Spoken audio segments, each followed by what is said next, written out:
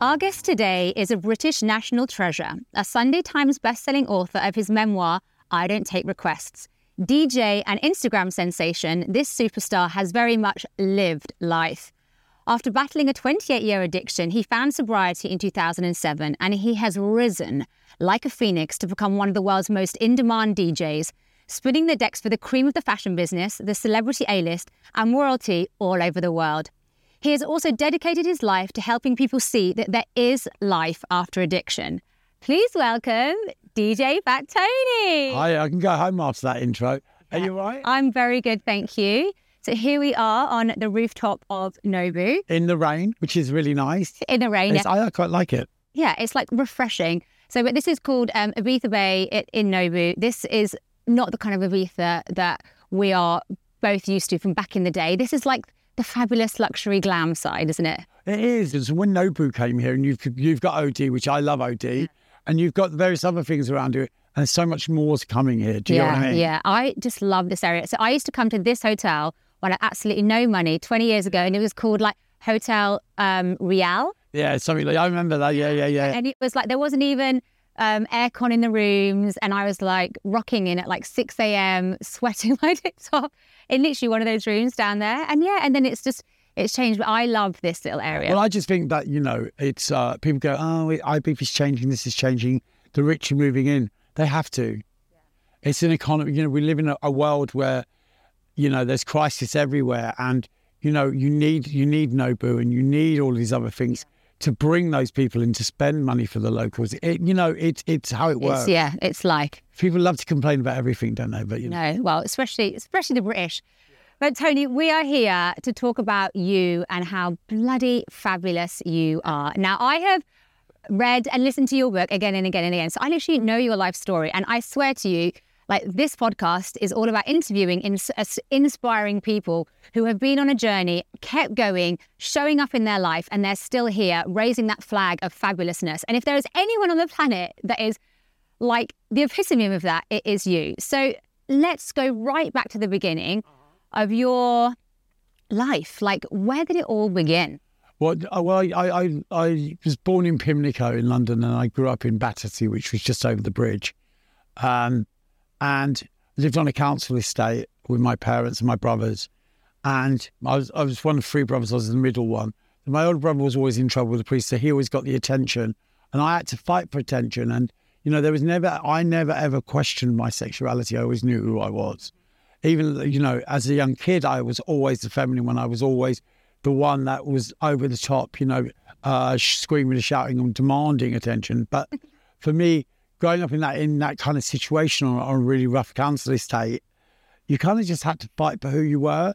And I really didn't give a fuck or a shit about what those other kids on the estate thought about me. I had one of the hardest kids. My brother's one of the hardest kids around at the time. So I really didn't worry about being bullied or any of that stuff. And my dad was 6'4", and he had fingers like bananas. And he taught us at a very young age that if someone hits you, you hit them back. Yeah. And a lot of people would frown on that today, the way we were brought up. But we were brought up to look after ourselves, because my dad never ever questioned the fact that I was gay. He knew I was gay. So he only wanted the best for me, but I always misread that as him not wanting the best for me, because I was a kid and I wasn't allowed to do what I wanted to do. And so, when I would leave the house like at 14 in drag and stuff to go out clubbing, he hated it. And I've also thought at that time that he hated me being, the best authentic self of myself at that point in time, doing drag and doing whatever else I was doing, was kind of like fighting against society. But for him, what he didn't like about it was the fact that he thought I was vulnerable. Yeah. So he's like caring for you, whereas you don't see that. You see it. Of course not. You see it as like, oh my God, he's homophobic or whatever he is. Because it didn't sit right with me wanting to be who I wanted to be. But, as life goes on, you actually look back on it and you actually talk about these things instead of ignoring those things, and you find out the reasons why. It changes your perception. So growing up in that area was like really bad. I got kicked out of school at 14.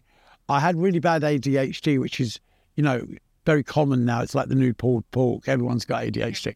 Anyone who's slightly abrupt or rude or anything, oh, they got ADHD. that's not the case. But you know what I mean? It's kind of like it gets thrown around. It's an excuse for everything. But for me, I was just one of those kids that was unruly and unteachable because I didn't have the concentration skills. My brain would be racing so much onto other things. So to sit in a classroom and trying to learn was a really hard thing because I'm also dyslexic. But they misread that and they think that straight away I was trouble. So they've sent me to a special school with all the trouble kids where I learned how to rob cars and steal and steal. You know, that's what I learned at special school. You know, not like how to behave. Do you know what I mean? It was the opposite. So very quickly I left that school and then went to work in the King's Road, and that's kind of where it all happened. Working in King's Road, Chelsea at that point in time, it's just after punk and New Romantic, and the King's Road was social media. Everyone went to King's Road on a Saturday to be photographed. They would walk up and down. That's where I met George, as in Boy George, and so many other people that have been big influences and also big real friends in my life. And so it really stemmed from there. Yeah. It was a really creative time because we didn't have social media. We couldn't sit in our bedrooms and pretend that we were doing something that we didn't. To actually be a DJ or to be a fashion designer, you had to be good at it. You had to be good at what you did because that was your platform and you had to create that platform. People needed to recognize you from that platform. So it was a really creative time, and, if you weren't on that, trying to create a platform or a brand for yourself or doing any of those things, you kind of got lost. Yeah, I can imagine. And between the ages of 10 and 14, your mum had breast cancer, didn't she? Yeah, my mum had breast cancer.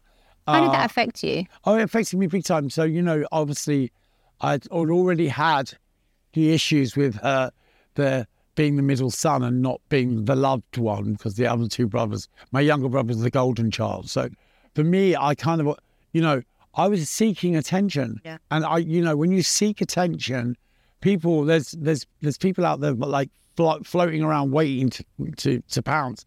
And then I met this guy who was showing films in youth clubs, good one, who's basically groomed me and abused me from the age of 10 to 14 in a really dramatic way. And what it did do was it sexualized me at such a young age. And suddenly I had this new learned skill that I thought I could control men and I could control situations through sex. Yeah. And at such a young age. Yeah. And what I found out later in life was that was my primary illness. Sex became what drove me. Sex was always behind the drug taking, behind everything, because it was the one that I could get away with, or so I thought. Yeah. I always thought that, sex is, I was very gifted as a kid. But, the thing about it was that I was easy prey. I was very vulnerable at that point in time. My dad was drinking heavily. My mum was ill, and the situation I was a gay kid. I was an out gay kid. There was never any question of me not being a gay kid. And did you tell anyone that was happening? No. No. Because I was, when you're in that situation, it's not something that just happens. Yeah. They're masters at what they do. They're grooming you for a reason, and it's not the first time. They would have done it hundreds of times. And, you're dealing with a very sick person. You're not dealing with a gay man. You're not dealing with a straight man. You're dealing with a paedophile.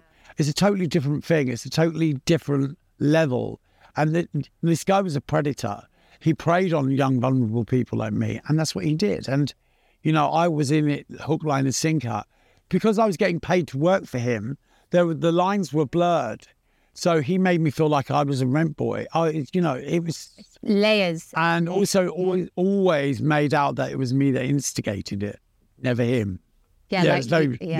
So I didn't tell anyone about that till I was about 18, and I told a friend in Ibiza, at Figuratis actually. We were in an apartment in Figuratis, and it was my first trip here in about 1983, 84. We'd been to Koo. Yeah. And I drank too much Chivas Regal on the balcony, and I remember being sick and going back. And then the next day, I was in such a state crying that I told my friend Gabby and it all came out. And I never, ever mentioned it again. And for probably 20 years, Yeah, because I in my head, I always felt that I dealt with that because I didn't talk about it. I dealt with it. You know, that's what we do. You know, it's coping mechanisms. And we didn't know any different back then. There was no thing as like mental health or understanding, you know, these things, what happened to you. There's no one there to do that stuff. I mean, you know, what happened to me, it's kind of happened, it's happening today, but, you know, it's in a different way now. And I kind of think, you know, people just didn't want to know that it was going on in the world. Yeah, I completely agree. Hence why so many people got away with it for so long. Yeah. And is there any point where you have gone back, or like, could that person be arrested now? Or no, I know who they are. I remember telling my mum one Tuesday morning when she came to my house, and I said, I need to tell you something. And I don't know why. I think I was probably after money at the time or something. Like trying to blackmail her into money. Look, Mum, you don't know what I've been through. Give me 500 quid. But like, whatever the reason was, it came out, and I said it to her, and she wanted to get him arrested. And I just said, you know what? He's probably dead now. We looked, and he had passed away. But you know, the thing about it was, you know, I didn't want to get him arrested because there's a part of me that felt such shame around it, and it wasn't until I wrote this book that I dealt with that shame, and for me to actually think, okay, to go through that and to tell my word against someone from 30 years ago or 40 years ago would have been a mighty big task. But, you know, there's other ways to deal with it, you see. You know, when I wrote the book, I think by talking about it the way I did in the book and going in depth and being so honest about it, that deals with it. That kind of brings it to the table. That's far better than, obviously, you know, the guy's dead where he deserves to be. Yeah, you know, absolutely. He's not harming anyone, but there's a million other people that are. Yeah. And I think the more people like me who get a platform, talk about that stuff without shame is a really big thing, because it's really important, because people identify with it. And when I didn't have that identification as a kid. And now, you know, due to the fact that people are more open about that stuff and talk about their trauma, and it is trauma. When we talk about trauma, we deal with trauma. It takes the power out of it. And I think by people reading it will really identify with it. Because I get people come up to me all the time and say, oh, I've read your book. I was abused. And that's where they stop. They don't go no further than that. They'll tell you that bit, because that bit's really, really powerful thing to say to someone. But they won't go beyond that, because their brain doesn't allow them. They shut down. They won't go. I'm not that I want them to go into depth at the airport when I'm about to get on a plane anyway, but you know. Yeah, totally. That part of your life then is over. You 16 years old, you're outside heaven, nervous, thinking, oh my God, what, you're about to go into heaven. No, I wasn't going to go in. We're not even going to go in? No, I don't think I was. I kind of went there on the pretense of going in. I got there at 11 o'clock, like 10:30 before it even opened. And I stood there for like hours and hours and hours. And it was about 3 a.m. Yeah, pretending to wait for a friend, because I was so scared to go over that threshold into that club. What were you scared of? Well, it was men only. And it was like, you know, I was a kid, and I think I was just scared. I think there was a part of me knew that once I go in there, I'm never going to come out. No coming back. There really was. It was like that. And it was like that because as soon as I entered those doors of heaven, my life changed. You know, my whole life changed. I just thought I never want to leave. I never ever want to stop dancing. I never ever want to stop being around music. And I met the group of guys on the way in, and they said, come in with us. One of them happened to be Freddie Mercury. And you know, when I told that story the first time, and suddenly the tagline from it, you know, Freddie Mercury gave me my first line. I go, it's on records now, it's everywhere. And the thing about it was never a boast. It wasn't like, Freddie. What it was a part of a conversation. And of course, you know, those things get taken out of context. You know, like the other one was, I spent over £1 million on cocaine, and that was the truth. But, you know, that was also said in a conversation. And it was taken out as a tagline.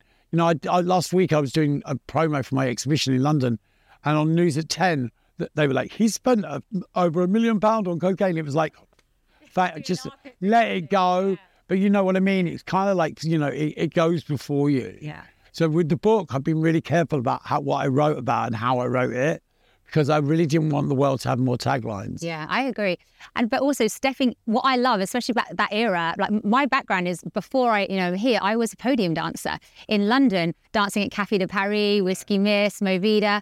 I loved it. I met some of my best friends there, and people don't really realise. I think from the outside in, it looks like a seedy, horrible word, which it can be, but also it can be so freaking magical. It is magical. Like with the connection, the energy, the people that you meet. You know, the thing about it is when we first go clubbing, we go clubbing for music. We go to dance. We go to feel the energy of music.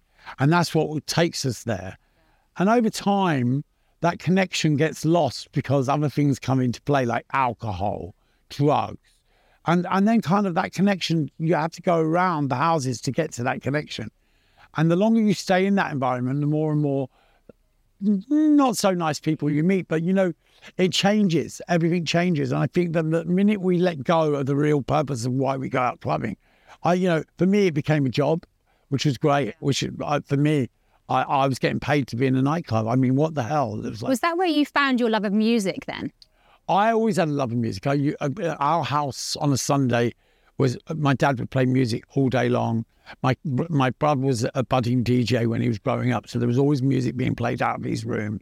We used to put the speakers out on the roof when my mum and dad went out and play music like all day long, and the neighbours would go mental.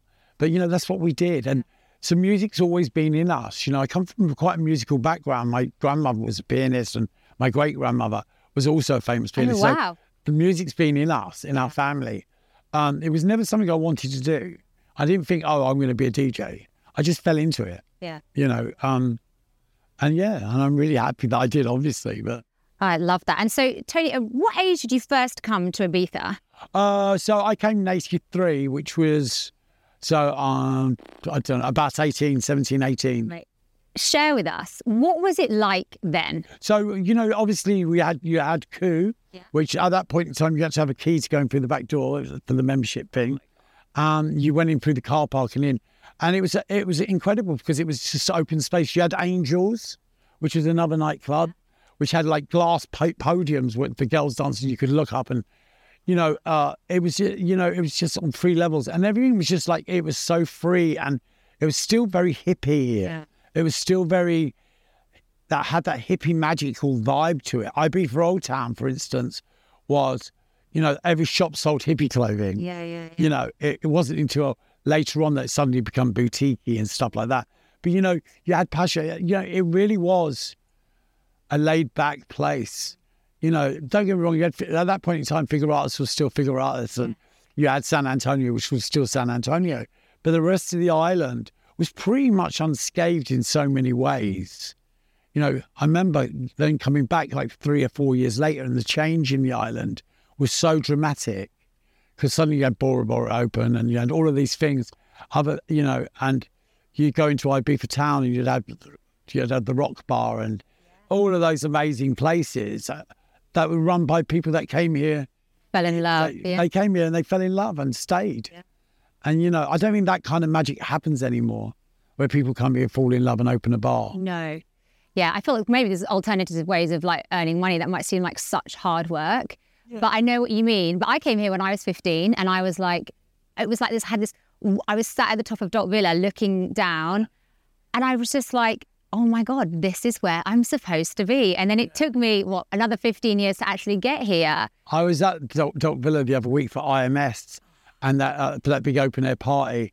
And when I was up there, they interviewed me and they were like, oh, what's your memories of Dock Villa? And I was like, I used to get fucked in that over there in that corner, because that used to be the cruising ground. Oh, really? It still is on the other side, but that bit of the castle wall was the cruising ground at night. Because you'd go to Amphora. Oh, you've got a lovely view. You had all the gay clubs. You had Amphora and you had Crisco, which was the leather bar right at the top of the Old Town. And you'd walk down, and then everyone would leave Amphora and those places and go cruising. The island at that point in time was, I'd say, was like 60% gay. Ibiza town was so gay, and the way everyone dressed, and I come here with some of my friends sometimes, and you walk through town. Like yesterday I was walking through with my boyfriend's best friend, and she was wearing this like really lacy, and the amount of dirty looks she got, and I just thought, this is Ibiza. What are you doing? Why are you giving people dirty looks? Yeah, that's. Do you know what I mean? It's kind of like, that's the bit of magic that it's lost. You know, you come in, you had Loca Mia, who were these amazing fan dancers that wore these really long, pointy shoes, and they had back-combed hair, and they had these big black pleated trousers that they all wore, and they danced at Privilege up on the top of the podiums, and they had a shop in the Old Town, and you know, it was like they were like almost like a cult on the island. Everyone loved the Loca Mia because of the way they dressed, but you know, you don't have that today here. Yeah. Although I feel like I can actually be myself here. Like, I love dressing up and being fabulous every day. Like, I don't want to just wear like boring clothes to do the school pickup. I wear whatever I like. But Ibiza makes me feel like that. But I know what you mean. It's like the characters have gone. Yeah. You know, obviously they got old and died, like Jesus and all of those people. But you know, there were so many characters that you came here for. And my friends at the time owned Amnesia. Yeah. So Jose and Sandrine, they owned Amnesia before the roof went on. And just, there was so many magical characters that you would come to Ibiza and you'd know to see. You know, you had Sid who did the Dora Manumission, and you had all these other people that were characters of Ibiza. And they've gone. That part of that magic is gone. And that kind of, you know, if you ever thought what Ibiza was, you would think about those characters. There were so many of them. Yeah, because it's almost like they've got older and there's not a new wave. There isn't, no. Because it's changed. You know, we don't have people dressing that way anymore because everyone's more consumed by labels. And, you know, hence Tony sitting in labels. But that's the way it is. People are consumed by... We don't have tribes anymore, and we don't have, you know, that freedom of the way we want to dress. We do have it, but we don't have it to the extent of where people are really... just being themselves. I kind of think, you know, culture's changed a lot. Yeah. While we sit on nobody's roof. Yeah. And so then, Tony, through the late 80s and 90s, we had the AIDS pandemic, right? And this hit you hard, right? Yeah, big time. Yeah. I lost, I'd say 85% of my peer group and my friends, all within a matter of 3 years. I mean, once it hit London, it was kind of like, a few people were dropping off, and no one really talked about it because no one really wanted to associate with it, within the sense that no one wanted to admit that they were HIV positive, you know, because suddenly you had this death sentence and people would be standoffish towards you. And then when the epidemic really hit London, it suddenly became like a pitchfork and torch scenario where gay businesses were being shut down and people were being run out of their houses. Gays, you didn't want gay neighbours. Because, you know, society and the press made it that way. It made it so that we were hated. You know, we brought that disease on ourselves, so therefore we deserve what we got. And no one wanted to rent flats to gay people. So everyone got thrown out of the houses. It was really bad. And, you know, and then come 91 to 95, that was the worst time in London because it completely annihilated the scene. So many of our friends would just disappear, and suddenly you'll hear a month later that they passed away. You know, it was a really rough time. Very, very sad time. I lost my boyfriend in 95. He got diagnosed in 1990. And then, you know, for me, it kind of, that's where it all went wrong. Okay. Around 95 was like, where I just got a new house. I got a record deal and I bought a house. And by 96, the house had gone. And what I did have was a raging drug habit. And, you know, it escalated so quickly and so strongly that I lost all control. I wasn't in control of my life anymore. I was in control of earning money. Yeah. I wasn't in control of how I spent my money. Yeah. You know, that thin line between drug use and drug abuse, I'd very much crossed it. Gone.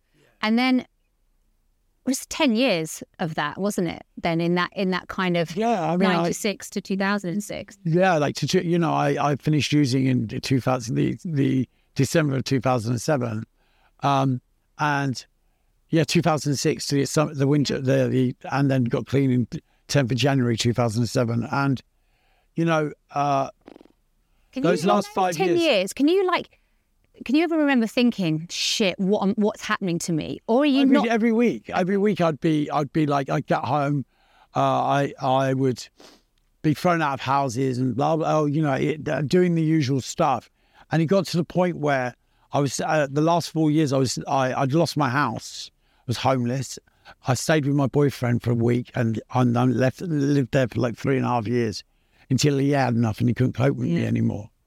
And every week I'd be like, I can't do this anymore. I can't do this anymore. I can't do this anymore. But I had no control of what I did. I was lost in addiction, and you're powerless. I'm powerless over that. I'm powerless over drink and drugs. I don't have a stop button. I don't know how to stop. So the only time I would stop was when I would collapse or literally have to sleep. My body would shut down. Those were the moments, those God-given moments that I would think, I can't do this anymore. But the next day I'd wake up and I'd be out the door again. And that was kind of the scenario for a very long time. And towards the end of the addiction and the using, all I would think about was dying every day. Dying as in you just thought that would be easier. Yeah. That's all I had to look forward to. My funeral was what I was planning. Fantasize almost about. Well, I would check, the guest list would change every week and who was coming and who wasn't. And the songs would always be the same. It was always going to be Womack and Womack Tears, Footsteps. Then it was going to be No More Drama. I was going to be cremated to by Mary J. Blige. Kings of Tomorrow, not the Kings of Tomorrow, Soldiers of Twilight, Believe. The kind of the words to those 3 songs changed my life dramatically because I would listen to them on loop, like, an obsessive.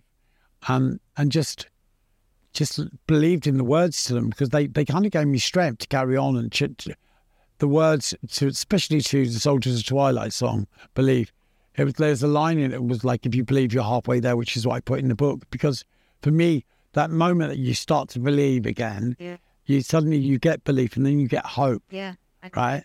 And then from hope, you can springboard into so many things. And, And that final enough moment for you, Tony, was you were in a club when you were about to play. I was at the Cross, actually, on Friday. You thought your boyfriend was going to come and tell you off because you had his jeans on. Yeah, I'd broken into the house and stole his jeans that day.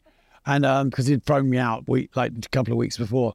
And I went round and waited for him to leave. And then I broke the window and went in and stole his new jeans. And he arrived and he was barred from that club for many years because he would fight me in there and drag me out the DJ box. And, and the guys running it were like, we don't want scenarios like this in it, come on. So I'd be like, bar him, because you're not going to bar me. I bring you money. I make you money. This wreckage, this carnage makes you money. And that was the sad thing about it, was the fact that I was making people money. Yeah. So they allowed what I did to happen. But I'd manufactured what I'd done.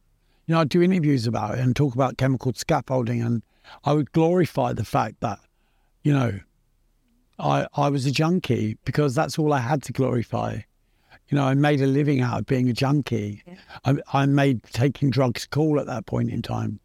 And I remember afterwards when I got clean, someone saying, there was an interview and it said he used to make London nightlife, the drug taking in London nightlife cool. Now he makes sobriety cool. And it's like, because, at that point in time, that was it. That was my life. And I used to say to people, my life's shit, but it's my shit.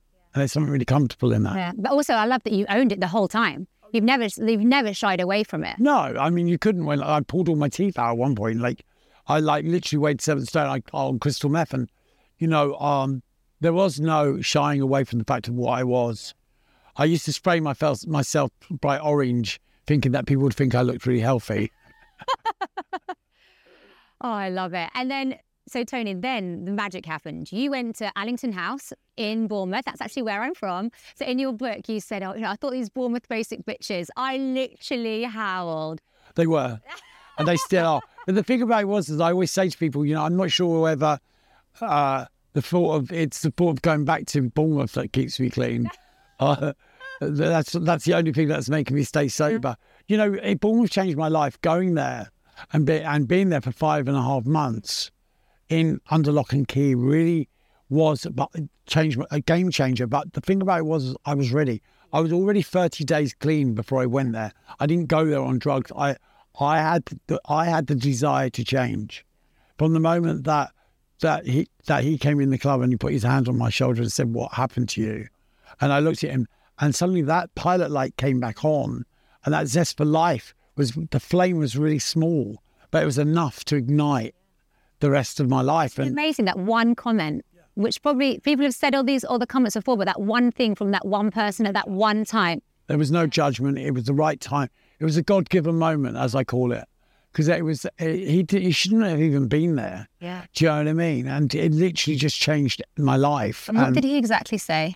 What happened to you?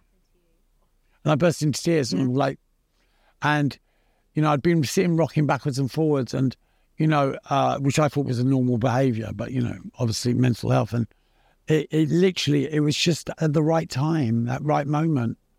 You know, and I went and got help, and the desire to change was there, but I didn't know how. So I kind of would stop, and then I had drug workers and drop-in centres, and you know, I was doing everything that I could do, but I was still powerless. And so I got to 30 days without drinking drugs, which was hellish. And then I went to rehab, and I'm really glad I had that, gave myself that kickstart. Yeah. And at rehab, so you're there. And then for anyone that's got any addiction, they go on the 12-step program, don't they? There's different rehabs. Yeah. It's different strokes for different folks. Yeah. I chose the 12-step rehab because I was also had got 30 days clean and sober in the rooms of the 12 steps, yeah. And what about, talk to me through those 12 steps. How did you think, okay, this is the thing I can do? Like, how do they present themselves? The thing about it is when you get to that point of that gift of desperation, you'll take on anything. Okay. And for me, the steps, I knew the steps worked. I had so many friends that had got clean and were living clean that I used to tell people were dead because they were no use to me. And like, I literally, all my friends would go, everyone going, have you seen Paul? I'd be like, nah, he's dead. But he's gone off and got clean, you know. And I would ring them up. And I used to ring them and go, come back to the dark side, thinking it was funny. And, you know, but the thing about it was at that point, you know, I was so ready to take on anything that would change my life for the better.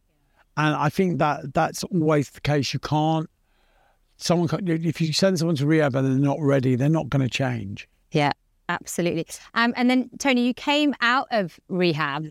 And in your book, you talk about something called the pink cloud. Yeah, talk to me about that. So what it is when you get clean, you suddenly want to change the world.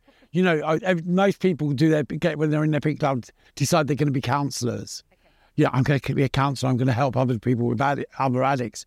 And, you know, which is a great thing. It's a great thing.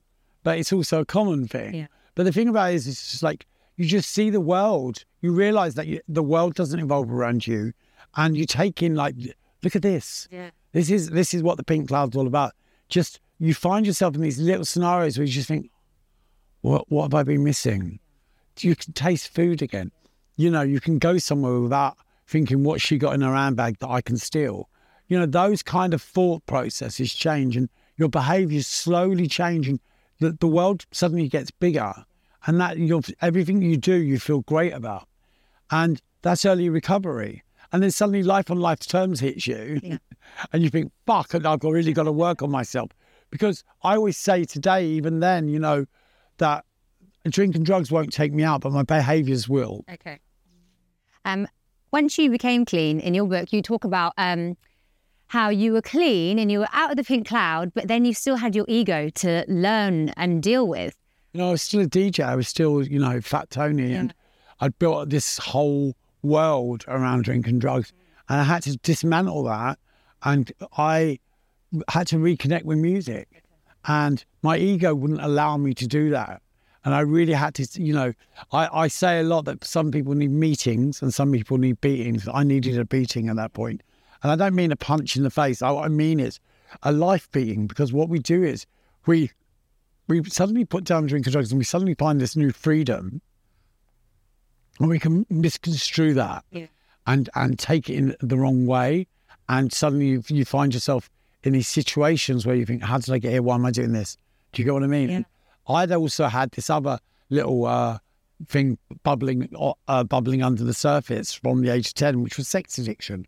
And what I found was suddenly I was clean and I was, you know, yeah, I'm in my prime. I'm 41. You know, I'm going to change, you know. And off I went. And suddenly the sex addiction was so bad. It just took over, you know. And then jumping forward, 6 years later, I lost everything again in recovery. Absolutely everything. Because I my sex addiction, like any addiction, wanted me dead.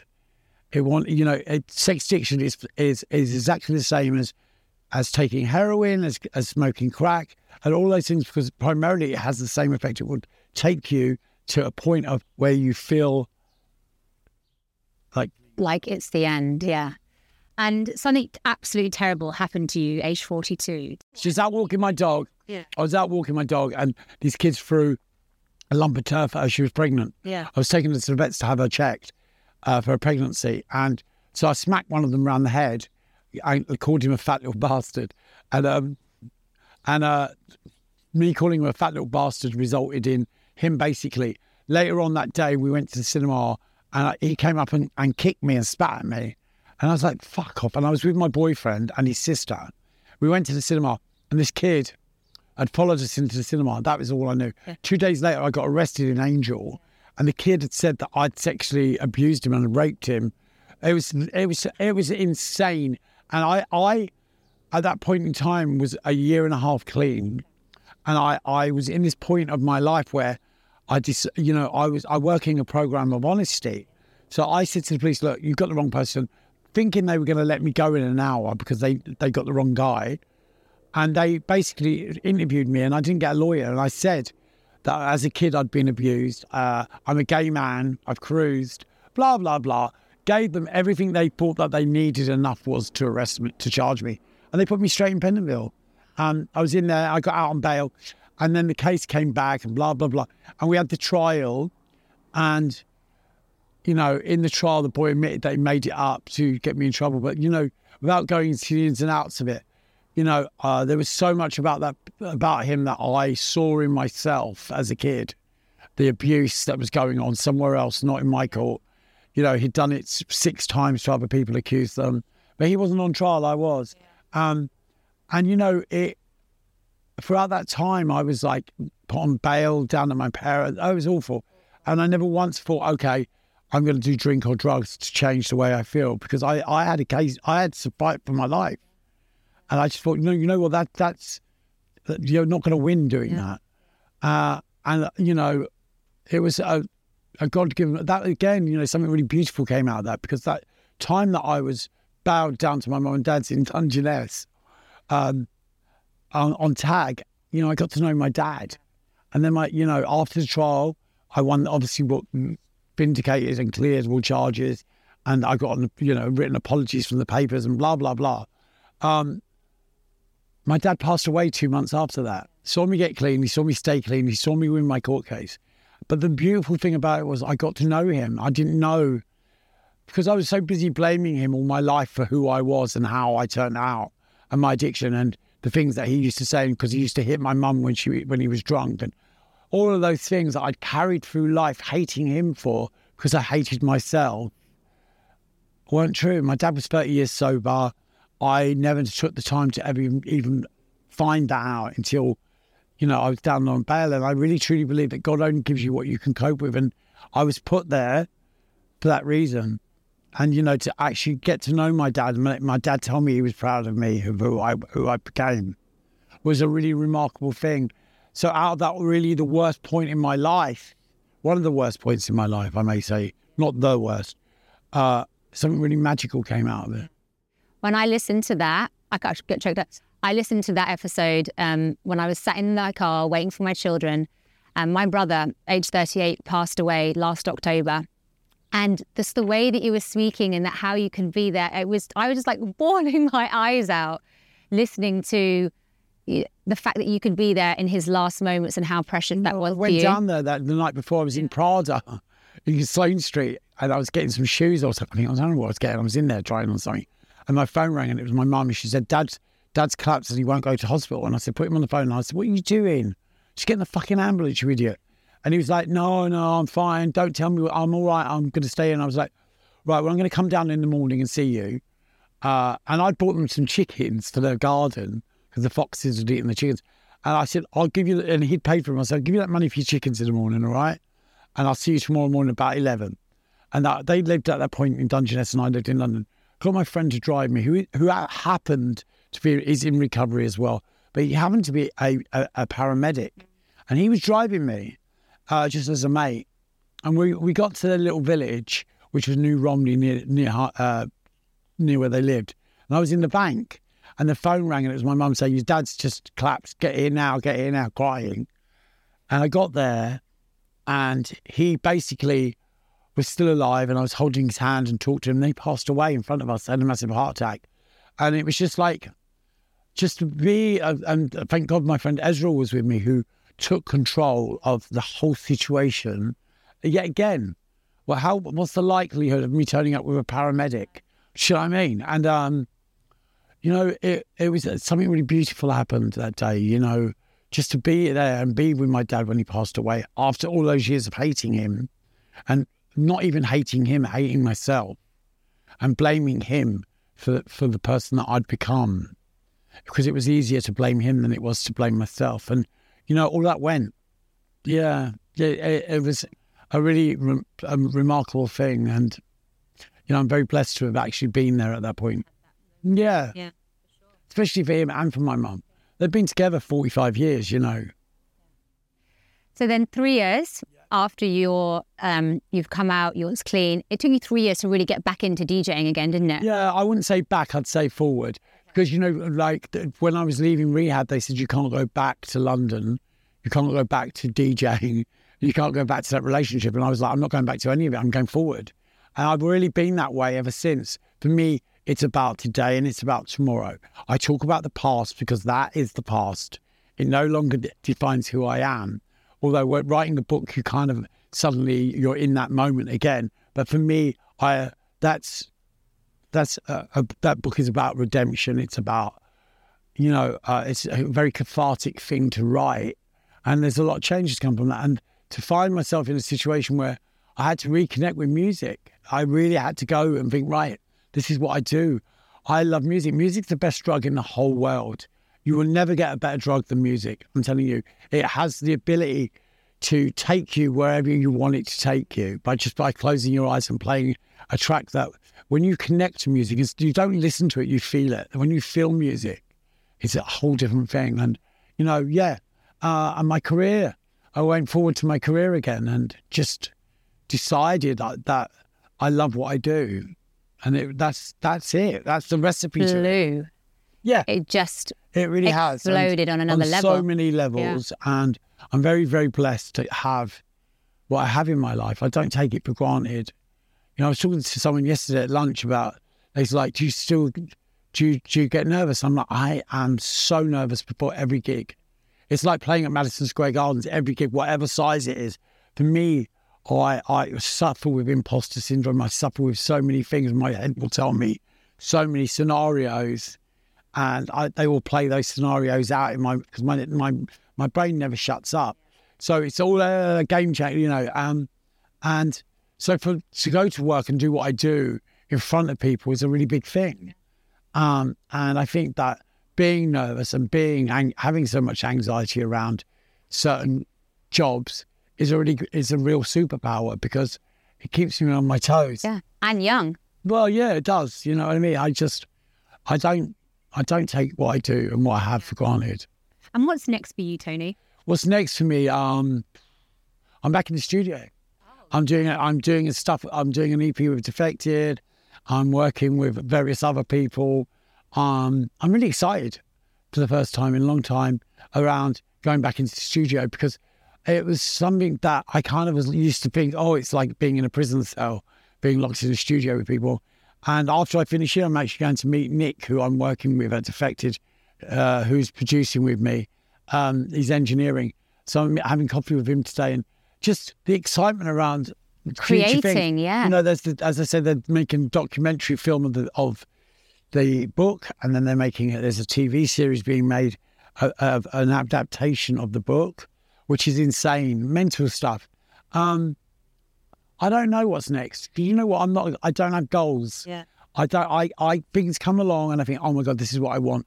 I just signed with a new agency for stuff. I'm looking at maybe creating a festival in a couple of years' time, which is going to take a good 3 years to put together. But, just new things. Do you know what I mean? At 57, I'm like 16 again in so many ways. And I really feel that I'm at a point in my life where I have so many options. What the fuck is that about? How did that happen? Do you get what I mean? It really is. And I just think that all comes from finding compassion for yourself. I no longer hate myself. I no longer wake up thinking, oh my God, you look old, or I feel fat, or any of those things. I have moments, and then moments, they go. They're not days, they're not months, they're not weeks, they're not a year, they're moments. And those moments go like as fast as they come, as fast as they go. I no longer hold on to that stuff. And for me today, I just think that life is just so incredibly amazing because I make it amazing.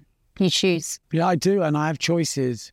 And, for anyone that struggles with addiction or with disbelief or self-hatred or any of those factors that come with that, just start believing in yourself. Do you know what I mean? Or if you've got friends that tell you you're worthless, or you're in a relationship with someone that tells you you're worthless and makes you feel worthless, fuck them off. Fuck them off. They're not your people. Find your people. Do you think that having the right people around you has been the key for you staying clean and staying sober and really like changing your life so much? Yeah, we lead by example on so many levels. And I think that the minute you get clean, the rats will jump the sinking ship really quickly because you're no longer the party. Yeah. And, you're not providing them with their excuses and their stuff. So they go really quickly. And then you'll get an influx of new people. It's about finding out who you want to be around. Because, when you go to meetings or you get into whatever type of recovery you choose, just remember you're dealing with other sick people, right? So you're getting advice from sick people, right? Yeah. People in early recovery always love to give you advice. They're still sick, right? Just remember that.